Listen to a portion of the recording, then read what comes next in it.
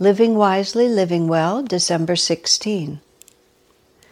Think vastness. Think eternity. Don't be limited to your present realities. See your thoughts as waves on the vast ocean of cosmic awareness.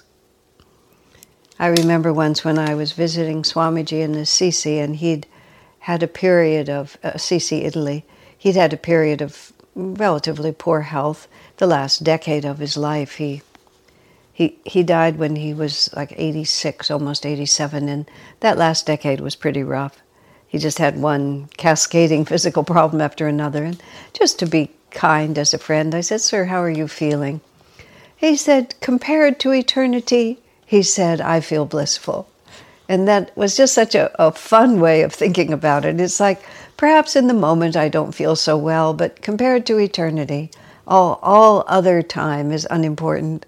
I remember many years ago, in the very early years of Ananda Village, when we had built this first round of geodesic domes, which are these sort of rounded shapes that are made of a series of triangles strapped together. So it's a rounded shape, but it has a lot of angles to it. It was a design created by Buckminster Fuller, and we were one of the early experimenters with this in the late 60s and all through the 70s. And it was the first round of building Ananda. I say that because in 1976, almost all of those buildings were burned down, including the one I'm going to refer to. Subsequently, they were a number of domes were built again, but they were, by the time we built them the second time, we had a better idea of how to keep them from leaking, because leaking was a terrible problem. Part of the quality of the dome is that it would inhale and exhale. It would expand and contract in the warm and the cold. Swami Kriyananda also had a dome. His never burned down, so he had to work with it from its original form, and he had sprayed it with this plastic foam. We did a lot of experimenting with building in those days because we weren't closely regulated. Nowadays, such experiments would just unfortunately be absolutely impossible. So Swamiji had sprayed his with this elastic foam, plastic foam. When I say spray, I don't mean like with a little spritzer bottle. I mean with a huge hydraulic machine that came in. But it also expanded and contracted, so it developed hundreds of hairline cracks. And during those years, it used to rain 60 inches over a period of 6 months, which is really a lot of rain. So this torrential rain would come. In Swami's dome, now I'm in Swami's dome, it would just leak unbelievably. The whole dome was very simple. Now that dome has become the living room of a beautifully constructed building, but then it was just the dome. And underneath it, it was built on a platform with a post construction, because it was on a hillside. And so you could open a trapdoor in the floor of the living room, go down some stairs, and you were under the house on the bare ground, and that's where the firewood was stored. So you'd lift up the trapdoor, go down the stairs, and bring the firewood up to the big fireplace, the big wood stove that heated the whole dome. But when it would rain, so much rain sometimes would come into the house, especially from the highest point, that we would literally open the trapdoor and sweep the water out. I mean, that's how much water would come. I mean, no question of rugs or anything like that. It was just a mess. They tried multiple things on Swami's house, and Swami kept telling them the only solution is to build a roof over it. He said, "We need a carport. We need to park the dome under a carport." It took him, probably close to 15 years to persuade the builders that that was the solution. So now, if you happen to go to Ananda Village and you go to Crystal Hermitage, you'll walk into this beautiful dome-shaped living room. But if you look carefully outside, you'll be able to see from certain angles, you'll be able to see the original dome just sitting under this roof. And of course, that solved the leaks. Swamiji we had lots of jokes about that leaky house, and one of them was, Swami would say, sometimes Swamiji would mimic attitudes and make them humorous at a time when one's feelings weren't sensitively involved, so that you would remember something as being humorous that later on, when you were inclined to take it seriously, you would have a little harder time getting serious about it because you'd remembered that it was a joke. And so Swami sometimes would play act the sort of poor, hurt person speaking to God, But Lord, I'm so sincere in my efforts to fix the leaks. And even though I so sincerely try, you keep flooding my house. But he kept flooding his house. It was just what was going on. But in any case, I'm going now to Jyotish's house, the construction was different. His house then, this was before he was married. This was before 1976 when it burned. And his house also leaked for different reasons, but it was the same problem. And I guess they tended to leak at the top. It must have been the way the thing expanded and contracted, but most of the leaks were at the highest point of the dome. So being unable, and money was of course always an issue. It's just like, some major construction solution. Eventually what they did is they put roofing shingles over them. So the domes that were built after the fire all have roofing shingles, and that really actually finally solved the problem. I'm not a builder. I don't understand. But money was an issue. The whole thing, we just scratched out, managed to put the dome up, to have to buy all the roofing shingles and put them all up. And I think we also were just hoping that wasn't necessary. So when I came into Jyotish's house once, and it was one of those, it was a dark and stormy night. Just this huge rain was coming down, and I came over to talk to him for reasons I don't remember. I came into his house, and we had no electricity at that time, and everything was simple. Jyotish had a single comfortable chair. He had a propane light, and he was just sitting comfortably, under his propane light, reading a book, as I recall, and the house was warm. He had the wood stove, the fire was going, everything was fine, except pretty much over Jyotish's head, at the high point of the dome, there was this huge funnel. I mean, I didn't even know you could buy a funnel that big. It looked to me like it was about 2.5 feet in diameter at least, this just gigantic funnel. And the funnel came down like this, and then, attached to the funnel was all this tubing, and the tubing was sort of attached to the ceiling, and it ran across the dome like this, and then it went to where the sink was. We didn't have, did we have indoor plumbing at that point? I don't know if he had indoor plumbing, but I believe that the sink just drained out into the forest, because it was just whatever you would call gray water, not sewage. And so the tube came like this, and then it went into the sink, and so that the rainwater came in the funnel, followed the tubes, just went into the sink, and then just went out of the dome into the forest, which was being soaked by rain anyway.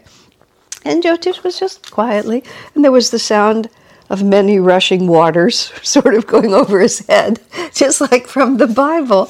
And it was all so just jerry-rigged, if that's the right word. I looked at it, it was so crazy. Now, I, of course, lived in this tiny little trailer myself where there was actually splits in the floor and the grass would grow in, which I rather enjoyed because it kind of made a little indoor-outdoor relationship. And that was probably the trailer also where I would lie right under my bed. Let's see, it was the porcupines. The porcupines would come and eat the trailer in the night. I mean, this is how we all lived. But for some reason, Jyotish's place, and we loved it. I must add that. None of this was hardship. I loved it, all of it. I'd like to think I could go back and live that way. I don't know. I don't know if age has spoiled me or not, but I like to think. We were so close to nature. And without electricity, you don't realize what the vibration of electricity creates around you. I mean, God, I'm not even talking about internet or anything like that. I mean, just, electric lights with all that subtle energy, that subtle electric energy running through your walls all the time. Living in these little trailers and little cabins the way that we did without any electricity, there was a psychic quiet and a psychic calmness that was really wonderful, because I moved in the early 80s out of an unwired house into a house that had electricity, because by that time things had begun to change. I moved into a house that was next door to Swami's house, and Swami had brought in the PG&E line because it was just simply too inconvenient. He ran with a generator, but he was recording and filming and writing, and it was just too inconvenient. So I had electricity. But the first night I spent in that house that was wired for electricity, I thought, All right.